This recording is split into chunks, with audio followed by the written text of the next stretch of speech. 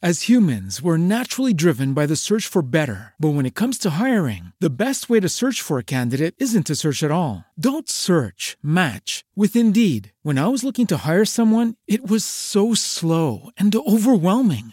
I wish I had used Indeed. If you need to hire, you need Indeed. Indeed is your matching and hiring platform with over 350 million global monthly visitors, according to Indeed data, and a matching engine that helps you find quality candidates fast. Ditch the busy work. Use Indeed for scheduling, screening, and messaging so you can connect with candidates faster. And Indeed doesn't just help you hire faster. 93% of employers agree Indeed delivers the highest quality matches compared to other job sites, according to a recent Indeed survey. And listeners of this show will get a $75 sponsored job credit to get your jobs more visibility at Indeed.com/podcast. That's Indeed.com/podcast. Terms and conditions apply.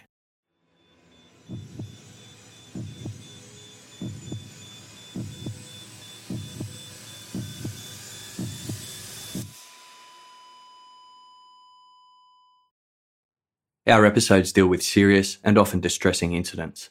If you feel at any time you need support, please contact your local crisis centre. For suggested phone numbers for confidential support, please see the show notes for this episode on your app or on our website.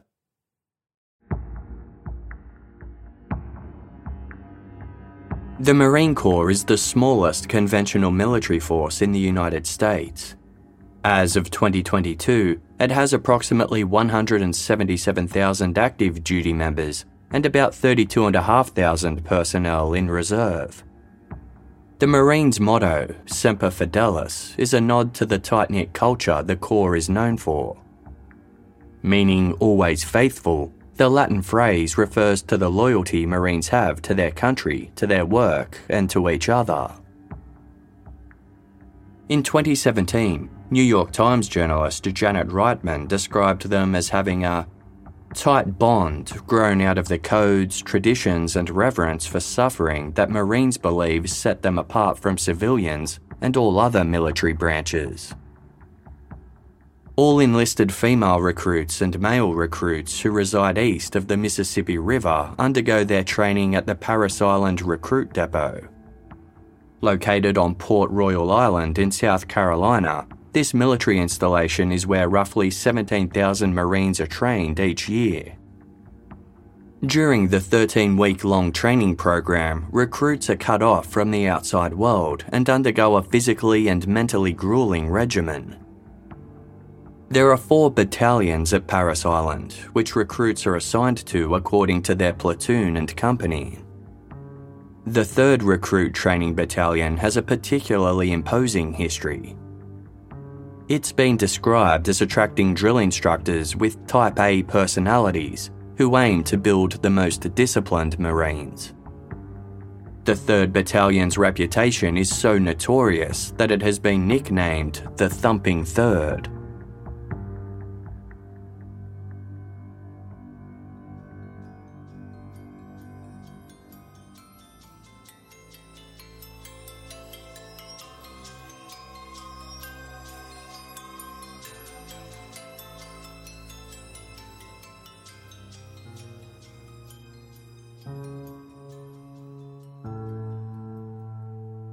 "19-year-old Jake Weaver was following in a family tradition when he enlisted in the Marines. His grandfather had served in the Korean War in the early 1950s. In early 2015, Jake and his fellow recruits boarded the bus that would take them to Parris Island for their training. As soon as they arrived at their destination, they were met by a drill instructor who barked an order at them: "Get on the yellow footprints." A long line of footprints had been painted along the asphalt nearby, marking a pathway to the entrance building. Following the instructor's orders, the recruits made their way towards the building to begin their training. Scenes inside the building were chaotic. Drill instructors bellowed at the recruits from all across the room as they filled out their intake forms and phoned their families. Recruits were permitted one call home, no longer than 4 seconds, and reciting a strict script. After identifying themselves, they were to say, "I have arrived safely at Parris Island. Please do not send any food or bulky items to me in the mail. I will contact you in 7 to 9 days by letter with my new address. Thank you for your support. Goodbye for now." Over the next few days, they were given uniforms, their heads were shaved, physical fitness tests were taken, and then the real training could begin. Jake Weaver was assigned to Platoon 3054 in Lima Company, which was assigned to the 3rd Battalion. When he and his fellow platoon mates met their drill instructors, the young recruits were asked a question. "You want to be trained like Marines, right? Not like crappy individual Marines." It would soon become clear what the DIs meant by this.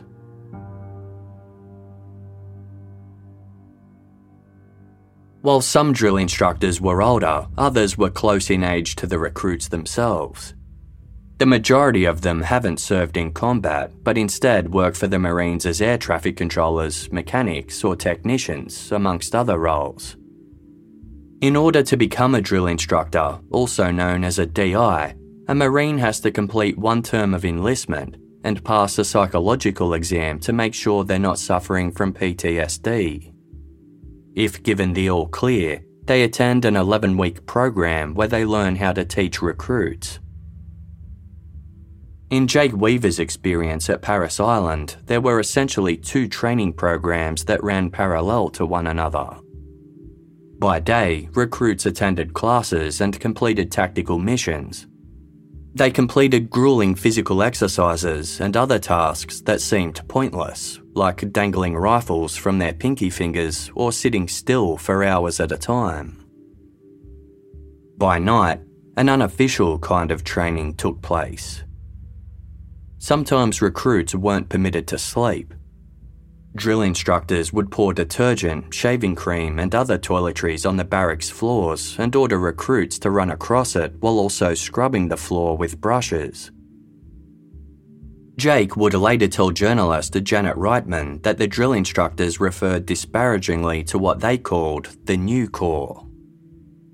They felt that the Marines had become too easy, with the training being done by the book and no real struggle for the recruits. In Jake's experience, the DIs saw it as their role to make Marines of them through hazing, a process of degrading and abusing recruits as a form of initiation. There was a tacit understanding that what happened in the barracks stayed in the barracks. As for Jake's own senior drill instructor, he was an erratic man who could be encouraging 1 minute and aggressive the next.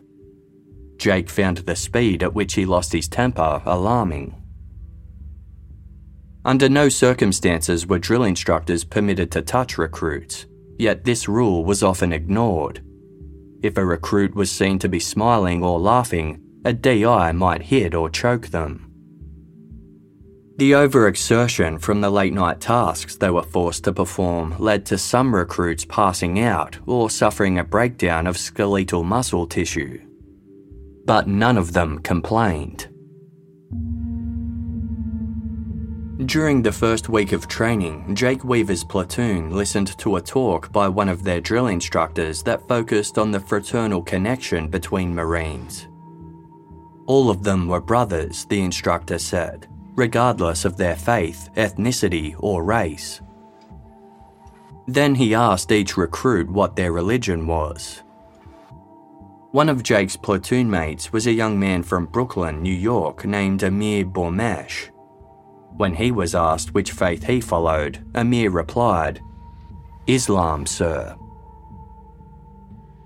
The majority of the recruits were white men from Christian backgrounds.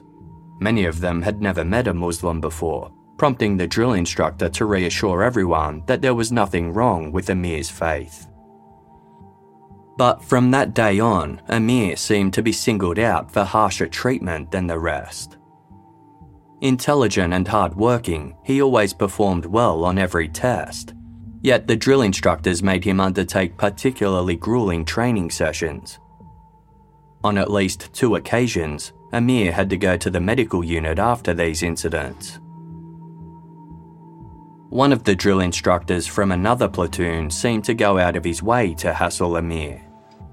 He repeatedly called him a terrorist and asked him, "Where are the WMDs? Were you part of 9/11? These questions were a reference to the September 11, 2001 terrorist attacks on the United States by militant Islamic group Al-Qaeda. Following the attacks, the US had gone to war against Iraq under the guise of looking for weapons of mass destruction. Despite the ongoing harassment, Amir stuck with his training, and in early July of 2015, he and the other recruits completed their final test and officially became Marines.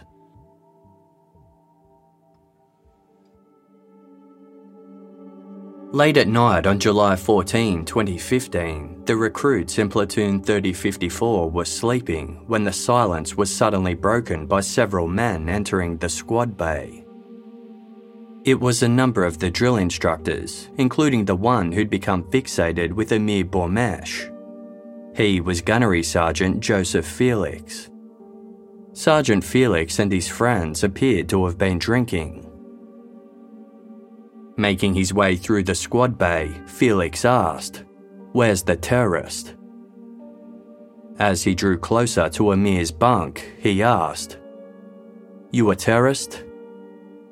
"No, sir," Amir replied. "You a Muslim?" said Felix. "Yes, sir," answered Amir. Felix ordered him down, then he and another DI marched Amir towards the bathroom. Turning on the showers, they had Amir lie down on the tiles and do push-ups and other exercises. Amir obediently did as he was told, getting soaked as water from the shower heads poured down on him. This sort of activity was known as incentive training, on-the-spot physical training intended as a form of punishment. Eventually, the DIs told him to stop and took him to the laundry room. "Get in the dryer," Felix ordered. He was referring to an industrial-sized clothes dryer big enough to fit a grown man. Amir, who was 6 feet tall, climbed inside. "I'm going to find out who you really are," said Felix, before closing the dryer door. "Who are you working for?" he asked. "Nobody, sir," was Amir's reply. Displeased with this answer, Felix turned the dryer on. Amir's body tumbled inside as its drum began to turn. Back in the squad bay, the other recruits could hear the bang of Amir crashing against the bottom of the machine's interior. After about 30 seconds, Felix stopped the dryer and opened the door. "What's your religion?" he asked. "Islam, sir," said Amir. Felix closed the door and turned the dryer on again. "You're going to kill us the first chance you get, aren't you, terrorist? What are your plans?" The inside of the dryer was starting to heat up, burning Amir's shoulder and neck. He began to cry. Once again, Felix stopped the dryer and demanded to know if Amir was still Muslim. When he said he was, the dryer was switched on again. Eventually, after the dryer had been turned on and off 3 times, Amir gave in and told them what they wanted to hear. He was no longer a Muslim. After about 30 minutes, Amir was taken back to his bunk, still damp and visibly upset. Felix and his accomplice left, and another DI went up to Amir. "It's pretty effed up what they did to you back there. You're not going to tell a senior drill instructor about this though, right?" "No, sir," said Amir.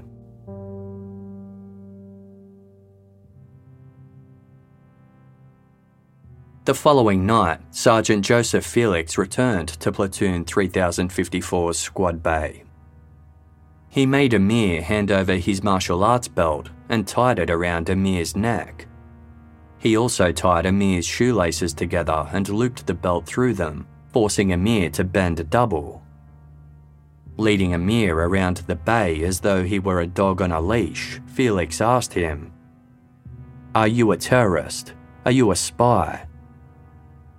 "No, sir," cried Amir, who was in pain from the restraints. "Yell Allahu Akbar," Felix demanded. Amir did as he was told. Then Felix used a flagpole to push down on Amir's toes, crushing them, before taking a different approach. Felix handed Amir a scrubbing brush and told him to behead a fellow recruit with it. "Show us you're a terrorist." Amir hit the recruit's neck several times with the brush while crying out Allahu Akbar, an Arabic phrase that translates to "God is the greatest." This seemed to make Felix happy. Amir's anxiety only increased in the days that followed. He also struggled with a loss of motivation. At night, he was plagued by nightmares that featured Felix killing his family. Amir wasn't the only recruit who was troubled. Jake Weaver struggled with some of the things he'd seen during training, and although he hadn't been targeted in the same way Amir had, he found himself grappling with mistreatment as well. On one occasion, a drill instructor pushed Jake's head against a wall. Another DI had mocked him for being religious. Jake had high expectations of the Marines, but was growing increasingly disillusioned about serving. His mental health began to suffer, and he wound up being hospitalised due to having suicidal thoughts. He decided to leave the Marines. To Jake's dismay, he found out he would be receiving an other-than-honourable discharge. A few months earlier, in May of 2015, an email had been sent to the Parris Island recruit depot.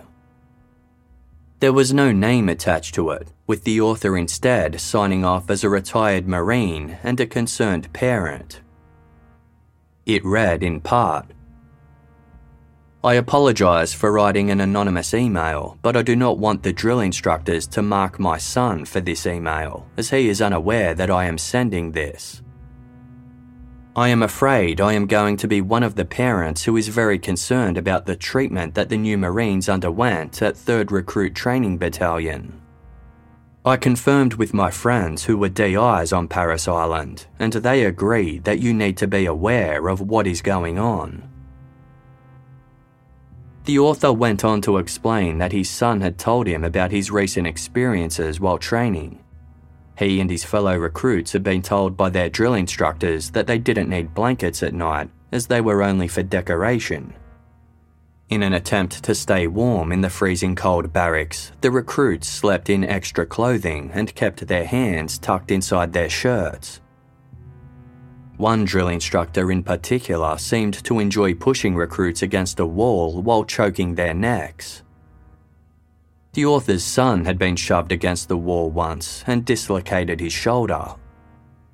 The recruits knew not to complain, having been told, "What happens in 3rd Battalion stays in 3rd Battalion." The author of the email clarified that he had been trained at Parris Island several decades earlier, as had his own father before him, but neither of them had ever experienced the kind of hazing that current recruits seem to be enduring. Quote, "We both had hardcore DIs, but not once did they ever touch us. Their style of leadership was already intimidating enough to make us move and feel as if we earned the title Marine. The 3rd Battalion type of leadership will eventually lead to severe consequences for someone, which I am sure you are aware."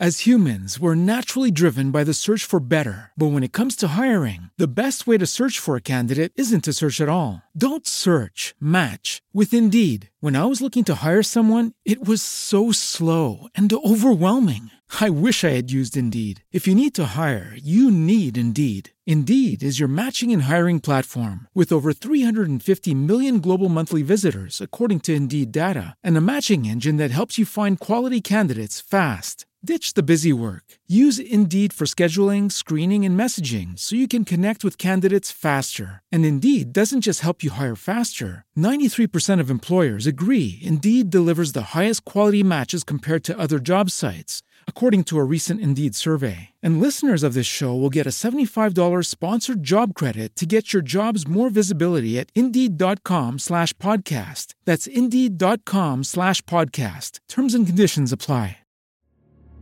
47 years ago, on a warm summer's night in Melbourne, Susan Bartlett and Suzanne Armstrong were stabbed to death in their home in Easy Street, Collingwood.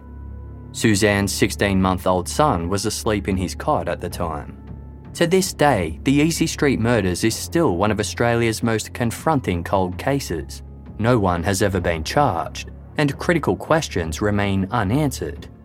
Journalist Helen Thomas has been investigating Susan and Suzanne's deaths for more than a decade, initially for the Australian Broadcasting Corporation's Background Briefing program, and then for her book, Murder on Easy Street.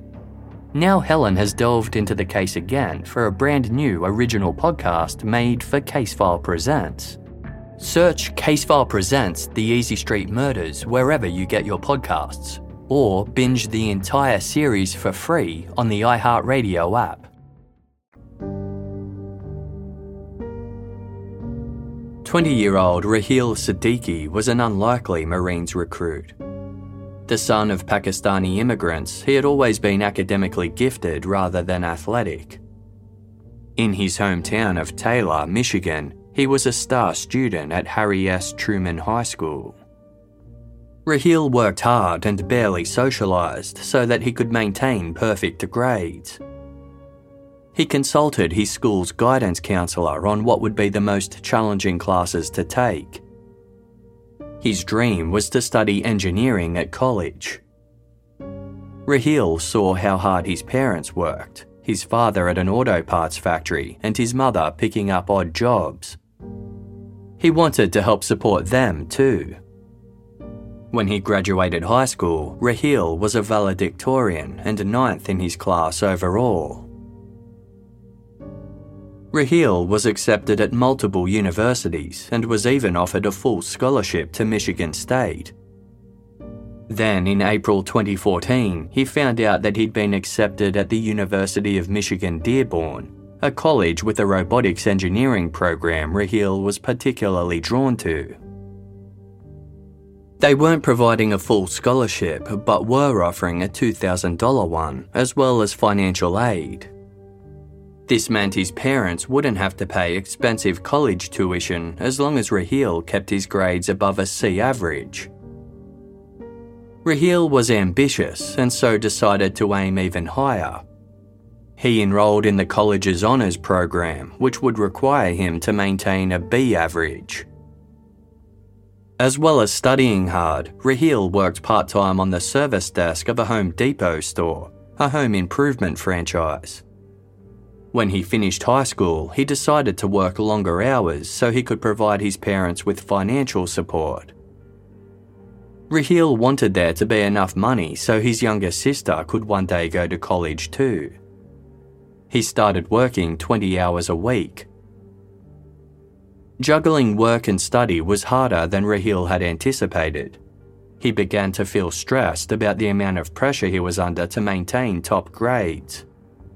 By the end of his first semester, Raheel started getting C's instead of the A's he was used to.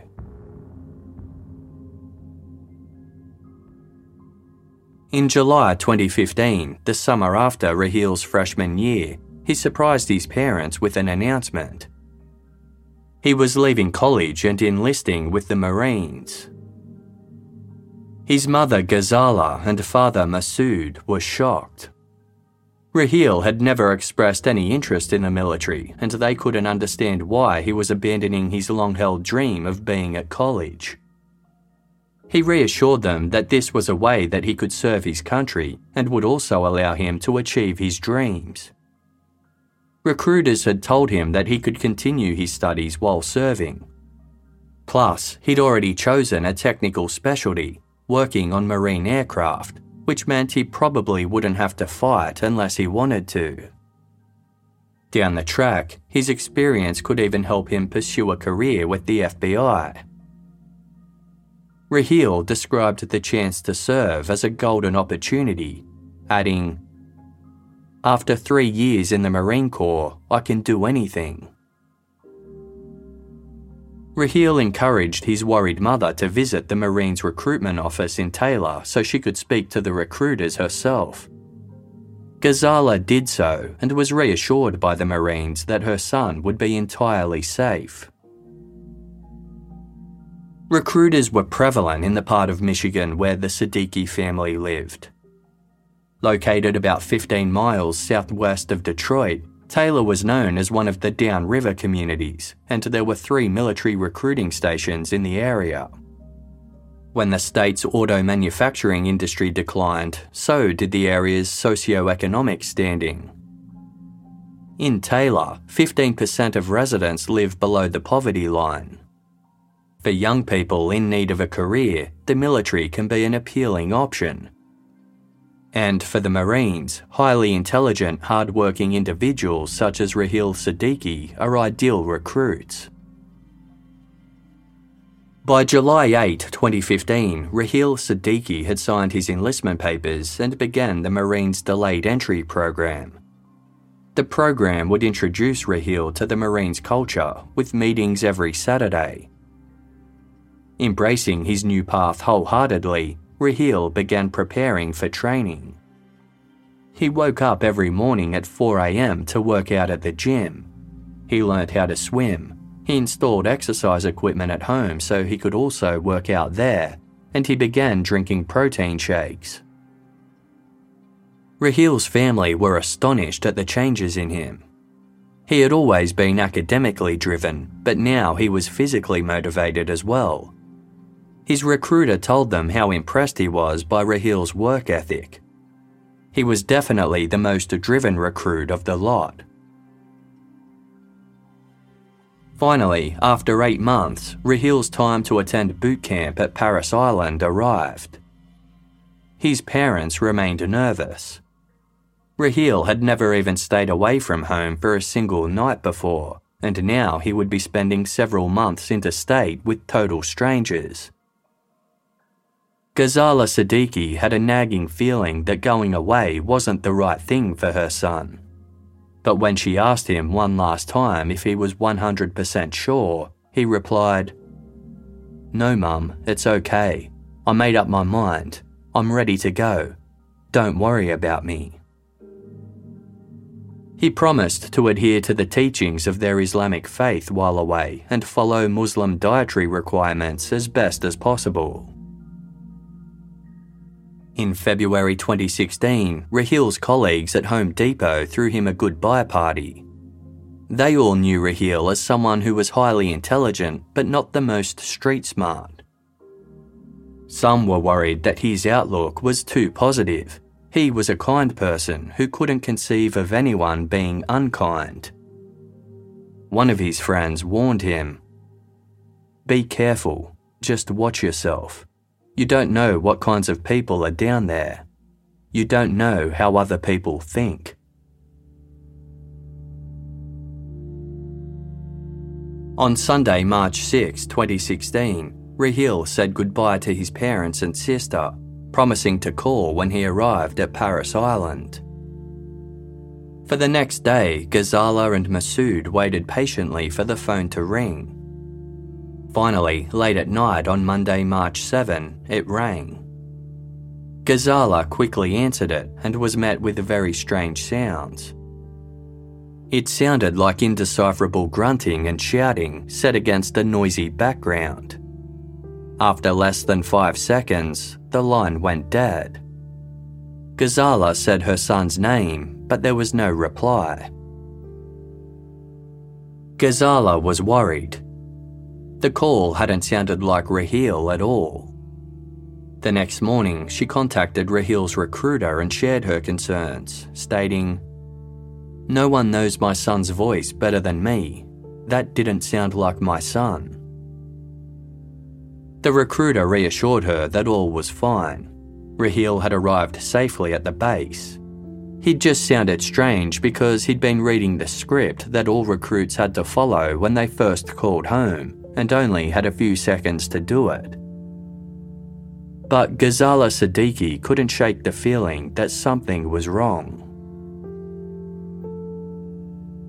When Raheel Siddiqui arrived at Parris Island alongside around 4,000 other recruits late on Monday, March 7, he followed the same instructions that all new recruits followed. After 4 days of administrative tasks and strength tests, he was assigned to Platoon 3042 on Saturday, March 12. Platoon 3042 sat within Kilo Company in the 3rd Battalion. Kilo Company is known amongst the drill instructors and recruits as Killer Kilo, a nod to its intensity. Raheel and his 58 platoon mates were taken to their squad bay. It sat on the 3rd floor of its building and was about 60 yards long and 15 yards wide. 2 long rows of bunk beds flanked 2 walls, with a wide aisle down the middle. The recruits were instructed to sit cross-legged on the floor. Their senior drill instructor introduced himself. It was Gunnery Sergeant Joseph Felix, who had been reassigned from the platoon he'd had the previous year. Speaking in a harsh, authoritative tone, Felix promised to treat his new recruits with firmness, fairness, dignity, and compassion. Under no circumstances would abuse be tolerated. Then the real training began. Recruits had to jump on each other in a dog pile, then run back and forth. They were made to do hundreds of burpees, a full body exercise where they dropped to a push-up, then jumped in the air. They had to dangle their rifles from their little fingers. Even the extremely fit recruits found it excruciating. One later told journalist Janet Reitman of the New York Times that he thought he would pass out. Another recruit had a panic attack and started vomiting. At first, officers were supervising from the back of the room. After they left, the drill instructors only intensified the training. The next morning at 7:20 a.m, the recruits had already been up and training for several hours when Raheel Siddiqui reported that he wanted to die. His instructors pushed back against this, asking him what his mother would think if he left before finishing training. Raheel replied, "I'd tell my mother goodbye and kill myself. The future does not matter. This recruit is going to kill himself." He'd even figured out how he would do it. He would jump from the squad bay window. Realising that they were dealing with a suicide threat, the drill instructors confiscated Raheel's belt and the laces from his boots. Military police were summoned and arrived within minutes. As it wasn't unusual for recruits to threaten self-harm in the early days of their training, the Marines had a strict protocol they followed. When the military police spoke with Raheel, he elaborated on what had upset him. He couldn't handle drill instructors yelling at him and hitting him. The instructors dismissed Raheel's claims. They hadn't hit him, they had only touched him when they had to provide corrections such as fixing his uniform or position.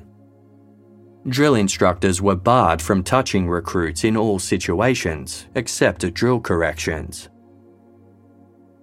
It was determined that Raheel should remain on the base under suicide watch.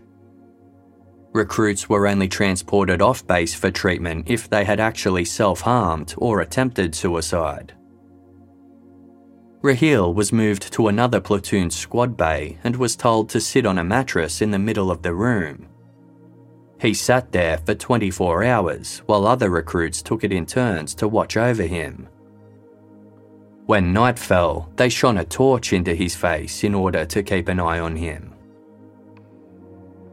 Eventually, Raheel spoke up and said he'd changed his mind. He didn't want to die at all. He wanted to continue training and become a Marine.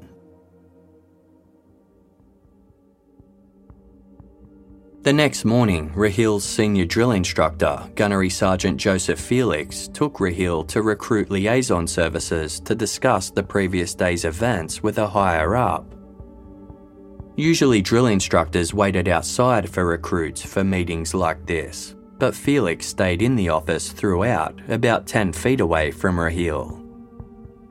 Raheel explained that he had no intention of killing himself and had no history of mental health problems. He had only said that because he wanted the training to stop.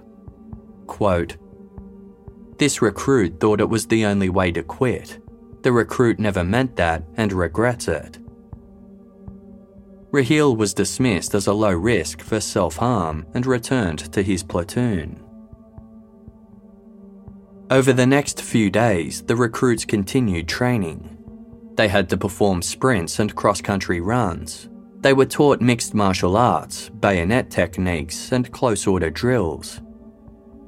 During one routine focused on punching, recruits were split into pairs and instructed to punch one another repeatedly. Many of the larger, stronger recruits were teamed up with smaller individuals. They were told not to listen to their DI's instructions, just to keep punching. Many recruits were hit in their jaws. One suffered broken ribs. Another broke down in tears. Drill instructors would refer to their recruits as maggots, pussies, and a variety of sexist and homophobic slurs. Some were targeted for their personal attributes, such as their ethnicity. Drill instructors themselves weren't immune from abuse either. Senior DIs would often yell at their subordinates, who in turn took out their anger on recruits. After Gunnery Sergeant Joseph Felix shouted at one DI, he began screaming at his recruits to the extent that he became sick and vomited across the floor. One of Raheel Siddiqui's platoon mates noticed that Raheel seemed baffled by being asked to follow orders. Following orders was crucial to being in the Marines, but Raheel seemed to query why he was being told to do certain things. His platoon mate wondered why he had enlisted, and later told the New York Times that Raheel always looked like a scared animal. At about 2 a.m. on Friday, March 18, the recruit who shared Raheel's bunk was woken by Raheel. He wanted to talk to him, explaining that he was in pain. "We're all in pain," his bunkmate replied, before turning over to go back to sleep. 2 hours later, it was time for the recruits to get up. By 4:15, they were lined up to go to breakfast. A drill instructor told them to sound off before they left, a term used for the call Marines are required to give in response to an order. All except Raheel obeyed. 2 DIs noticed and began to yell at him for disobeying orders. When one approached Raheel and demanded he sound off, Raheel pointed at his throat and silently passed him a note. It read, "This recruit has to go to medical. This recruit's throat has been swollen for 3 days and is getting worse. This recruit also coughed blood a few times last night. And this recruit completely lost his voice and can barely whisper. This recruit's whole neck is in a lot of pain." The drill instructor told Raheel they'd sort him out after breakfast. In the meantime, Raheel would have to go to the mess hall with the rest of his platoon. At breakfast, a drill instructor asked for Raheel's help passing out cups. Raheel ignored him. He sat quietly as the rest of the platoon ate, staring into space. By 5:30 a.m, the platoon was back at their barracks doing some cleaning. Raheel was ordered to the front of the squad bay so he could fill out a form to go to the medical unit. When Raheel approached senior drill instructor Joseph Felix, Raheel didn't address him as was required, presumably due to his sore throat. Instead, he stood there silently.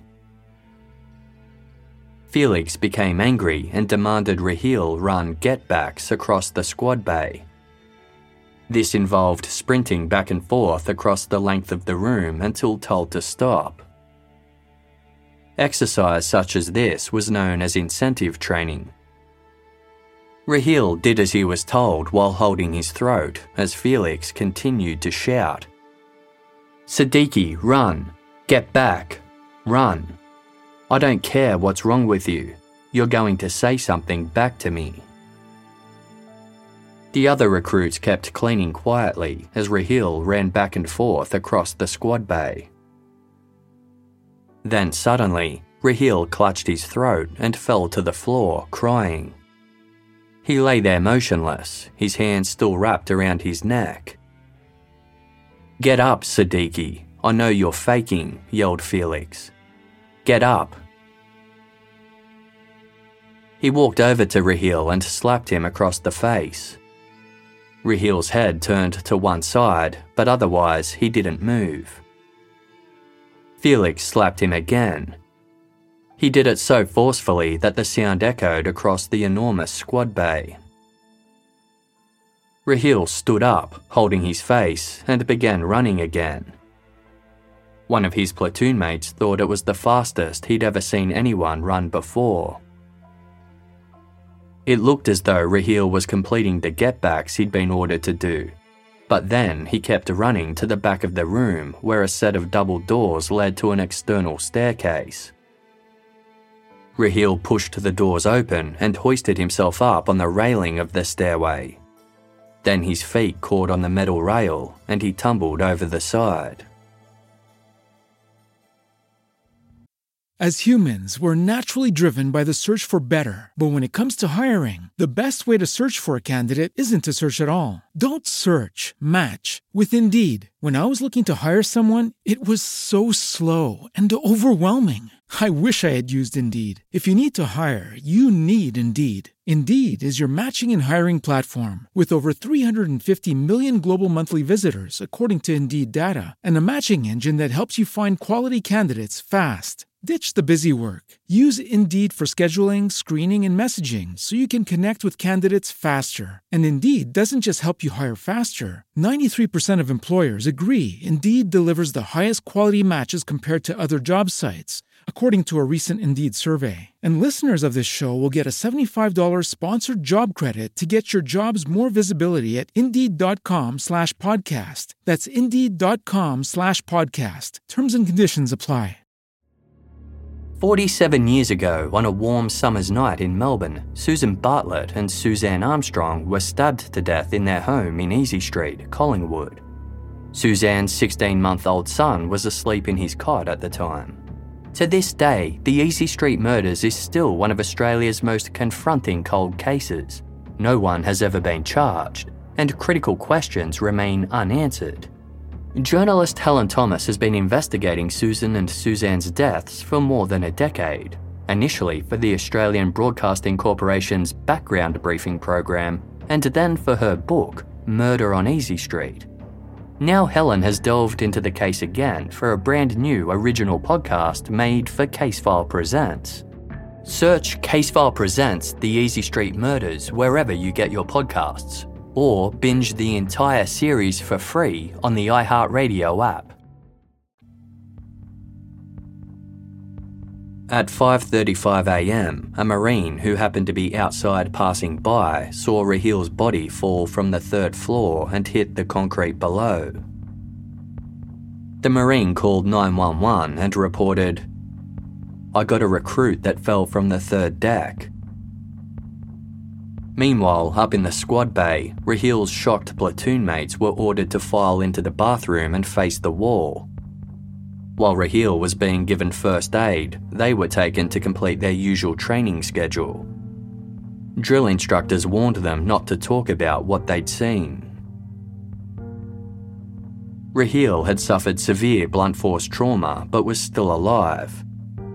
an air ambulance was requested to take him to a hospital 40 miles away. Due to heavy fog, an airlift wasn't possible, so the Marines drove Raheel to Beaufort Memorial Hospital. For an hour, emergency room doctors worked on Raheel. They realised that he needed a more specialised form of care, so he was transferred to another hospital in Charleston. Ghazala Siddiqui hadn't stopped worrying about her son since he left home for boot camp. She'd only had one bizarre phone call from him and hadn't been able to talk to him at all. At 7 p.m. on Friday, March 18, a week and a half after that call, there was a knock on the front door of the Siddiqui residence. Ghazala answered the door to see two Marines standing outside. Ghazala assumed they must be there to share some good news about her son's achievements at training. The thought was a relief. She had been worried about Raheel since he'd gone away, to the extent that she'd struggled to sleep at night. Ghazala invited the Marines inside. The two officers stepped inside and asked if everyone was at home. Ghazala said that she and her daughter Sidra were there, but her husband Masood was at work. One of the officers stepped back outside and made a brief phone call. As he was talking, Sidra overheard him say, "The dad's not home now. Should I still say it?" Sidra was confused and couldn't understand what was happening. The officer returned and said to Ghazala, "Ma'am, I have bad news. Your son passed away." In total disbelief, Ghazala replied, No. You're wrong. Something is wrong." Then she cried out for Sidra to call her father, before fainting. When Ghazala woke, she was in the hospital being treated for shock. Despite the best efforts of doctors in South Carolina, Raheel had been pronounced dead at 10:06 a.m., 4.5 hours after his fall. His death was ruled a suicide. Almost a week later, on Thursday, March 24, Raheel's body was flown home to Michigan in a coffin draped with an American flag. When the Siddiqui family viewed his body at the funeral home, they were horrified by what they saw. There were ligature marks around his neck, and most of his body had a purplish hue. When the family read Raheel's autopsy report, they noticed that in addition to the blunt force trauma, the forensic pathologist found evidence of petechial hemorrhaging. This could be caused by heavy coughing or vomiting, or even strangulation.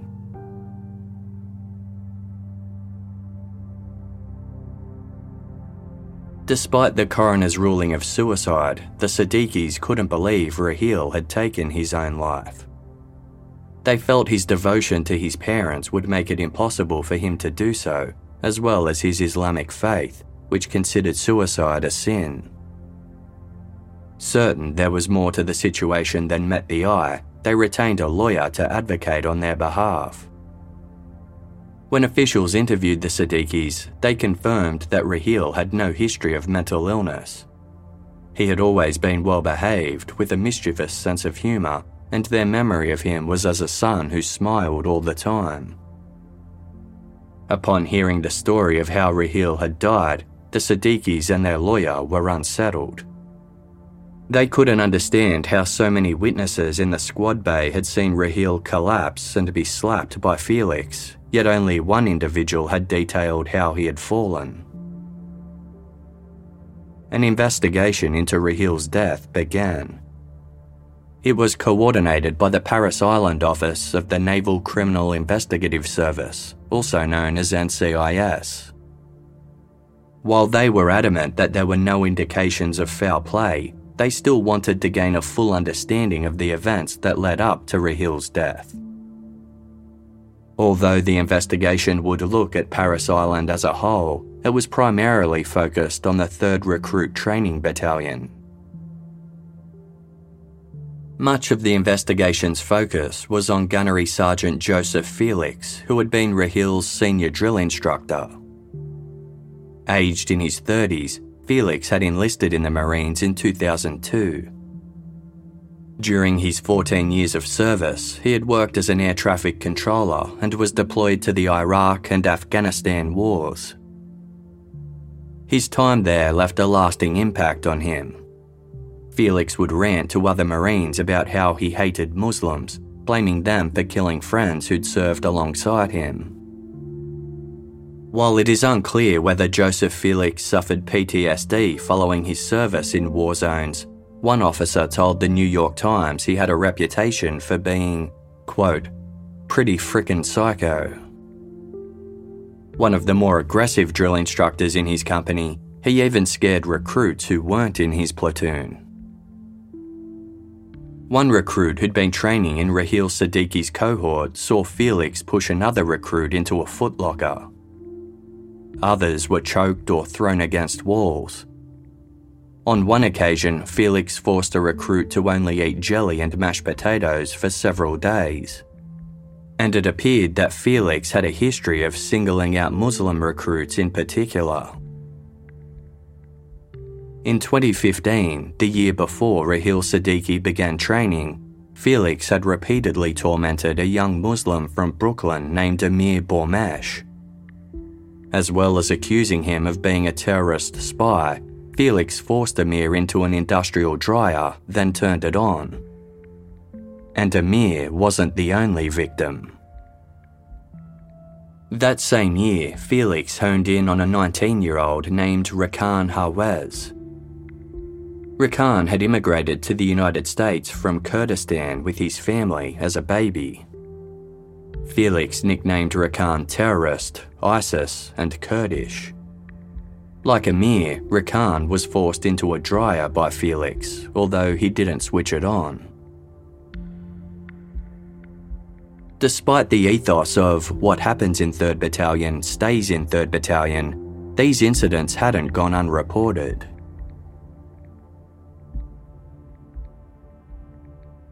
When recruit Jake Weaver was told in 2015 that he would be receiving an other than honourable discharge from the Marines, his father decided to step in. Troy Weaver had been told by his son about the abuses that had gone on at Parris Island. It seemed incredibly unfair that Jake would be receiving a bad discharge after what he'd seen and experienced. Troy Weaver contacted Jake's commanding officer and shared what he knew. This got the ball rolling. A code of silence had prevented recruits from speaking up earlier, but after Troy Weaver reached out, the Marines opened an investigation into the allegations on November 5, 2015. Jake Weaver provided a statement, as did Amir Bormash. 2 months later, the findings were submitted. The training regiment's executive officer found the evidence compelling enough for the drill instructors involved to be stood down from their duties, including Joseph Felix. But no action followed. 4 months later, Joseph Felix was given the role of senior drill instructor for Platoon 3042. Rahil Siddiqui, a Pakistani-American Muslim, was assigned to this platoon, despite Felix's history of abusing Islamic recruits.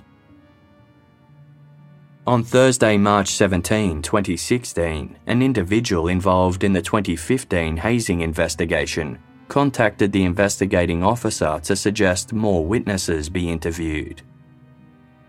An email had just arrived from someone corroborating some of the most serious allegations. The following day was the day that Rahil died. Many of the recruits from Rahil's platoon noticed how Gunnery Sergeant Joseph Felix seemed to single Rahil out. Some heard him call Rahil a terrorist again and again in a completely serious tone. One recruit estimated that in just a few days of training, Felix addressed Rahil as a terrorist more than 10 times. In one meeting, he told Raheel that he smelled like a terrorist. At another, Felix asked the recruits if any of them knew what a bazaar was. Raheel said that he did. "Of course you do, you goddamn terrorist," Felix replied. He also asked him if he needed his turban. At least one of the other recruits noticed that Raheel seemed reluctant to obey Felix's commands after being spoken to this way. Just the day after joining Felix's platoon, Raheel mentioned wanting to kill himself. Felix attended a meeting where Raheel discussed what he'd said, even though it was usual protocol for drill instructors to wait outside such meetings. Reports as to what exactly occurred in the immediate lead-up to Raheel's death were mixed. Some of his platoon mates who'd witnessed Felix reprimanding him said Felix had ordered Raheel to run while choking his own throat. Others thought Raheel was holding his throat because it was sore. One witness said he'd seen Felix throw Raheel to the floor. The others all believed Raheel had collapsed on his own. Everyone agreed that Felix had slapped Raheel, but some thought he did so only once to revive him. Others said Felix slapped him hard 2 or 3 times. After that, Raheel had leapt up and sprinted out of the squad bay and over a stairwell. He died just 5 days after being assigned to Felix's platoon.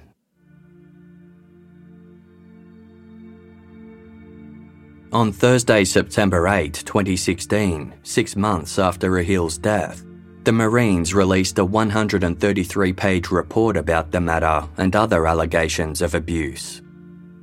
Much of it was redacted, with 40 pages completely blacked out. Nevertheless, it was clear the Marines had concluded that the actions of Joseph Felix directly led to Raheel jumping from the building. They also stated that Felix should never have been assigned to Raheel's platoon, given he was already under investigation for harassing another Muslim recruit. It was recommended that Felix be charged with assault for slapping Raheel. The report also focused on incidents involving other recruits being choked and forced to engage in unauthorized incentive training. It found Marines working as drill instructors had been operating with impunity without the proper supervision or leadership.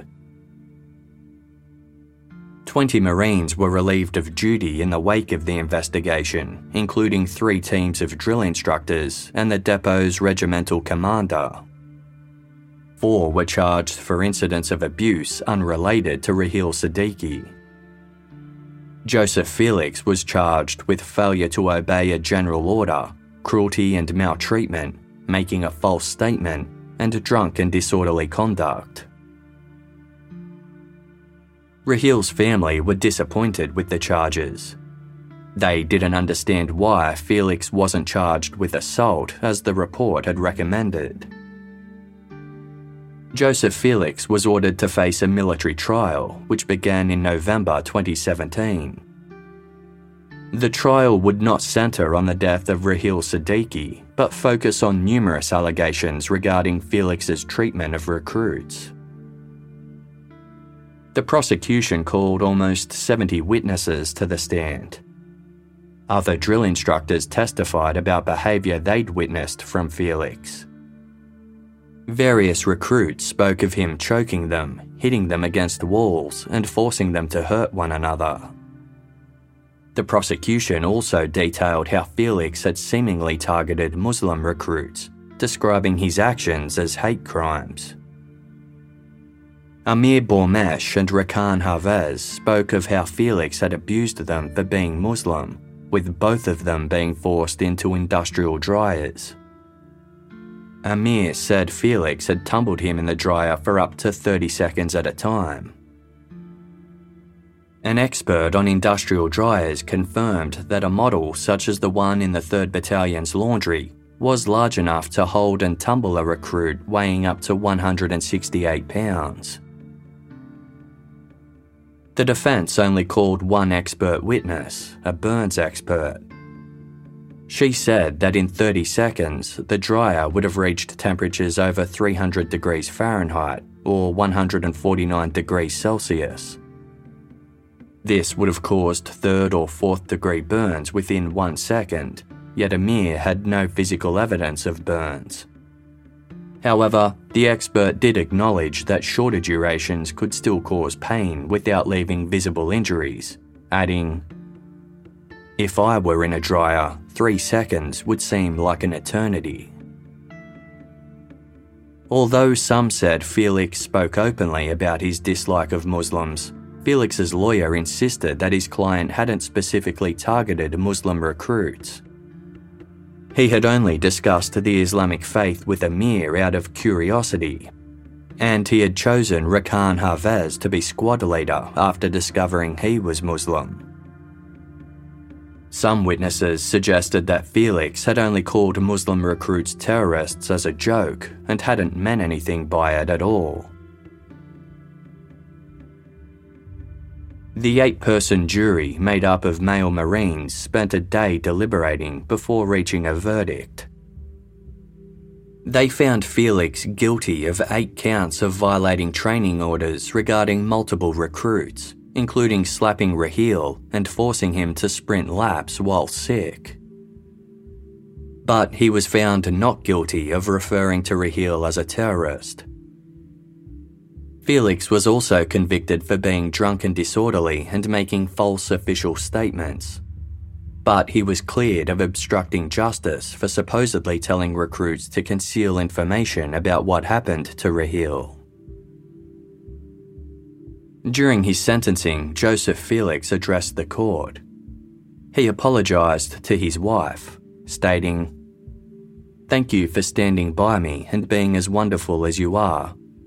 I can never repay the disappointment I feel you have in me." He did not apologise to the Siddiqui family or the other recruits he had abused, nor did he acknowledge any of the charges he'd been convicted of. Felix's attorney asked that his client only serve 30 days in prison, while the prosecution asked for 7 years. He was sentenced to 10 years. His rank would also be reduced. He would have to forfeit all pay and allowances and would subsequently be given a dishonourable discharge. A total of 5 Marines ended up being convicted or pleading guilty to charges relating to hazing of recruits of Parris Island. Raheel Siddiqui's death wasn't the first time a recruit died at the depot. In 1956, a drill instructor ordered his platoon to march across a swamp. 6 recruits drowned. 2 decades later, another recruit was beaten with training sticks and subsequently died. Raheel's death had a ripple effect throughout the United States. Then President Barack Obama had his attention drawn to the case. A Democratic congresswoman from Detroit reached out to the Siddiquis and petitioned the Marines on their behalf for an unbiased inquiry into hazing. In the wake of Raheel's death, Marine Corps Commandant General Robert Neller, the highest-ranking official in the Marines, stated, "We mourn the loss of recruit Siddiqui, and we will take every step necessary to prevent tragic events like this from happening again."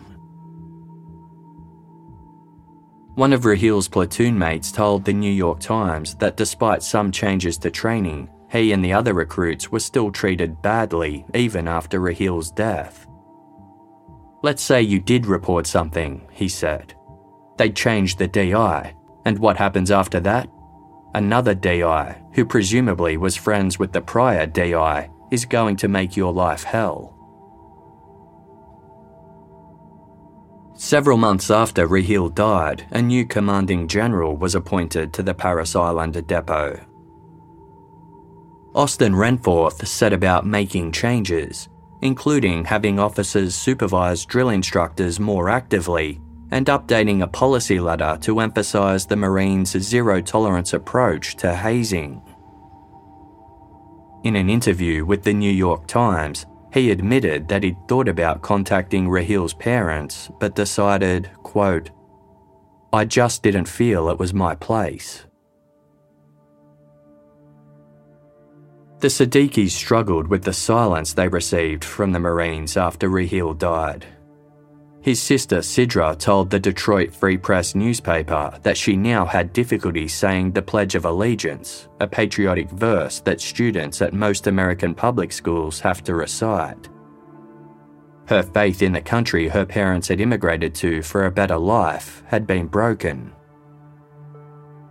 The Siddiquis chose not to speak to most reporters as they were disappointed with the way their son had been portrayed in the media, as though he were weak or unprepared for boot camp. In order to be accepted as a recruit, he'd had to pass a psychological exam.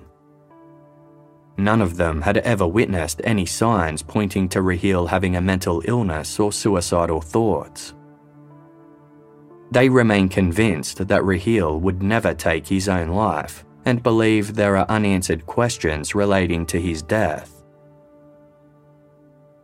The family lodged a civil suit suing the federal government for $100 million for their son's death.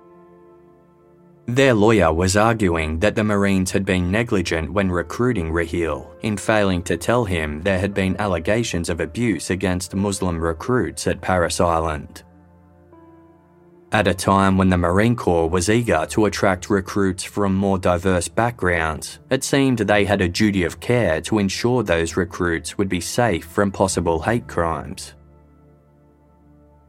The Siddiquis also wanted Rahil's death certificate amended. A coroner had marked his cause of death as suicide, but his family thought it should be listed as undetermined.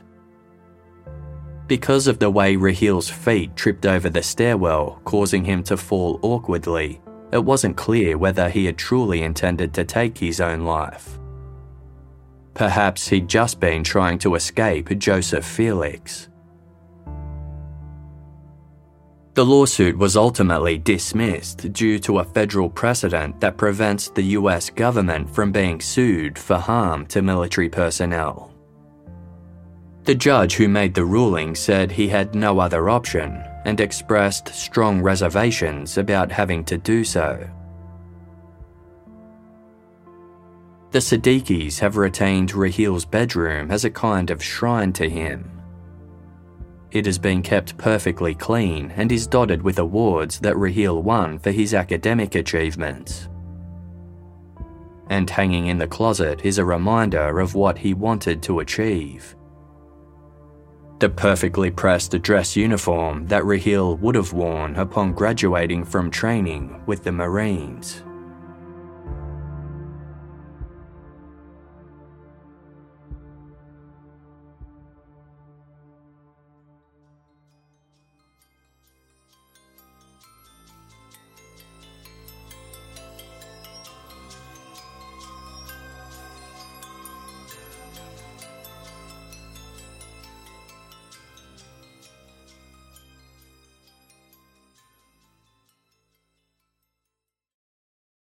As humans, we're naturally driven by the search for better. But when it comes to hiring, the best way to search for a candidate isn't to search at all. Don't search, match with Indeed. When I was looking to hire someone, it was so slow and overwhelming.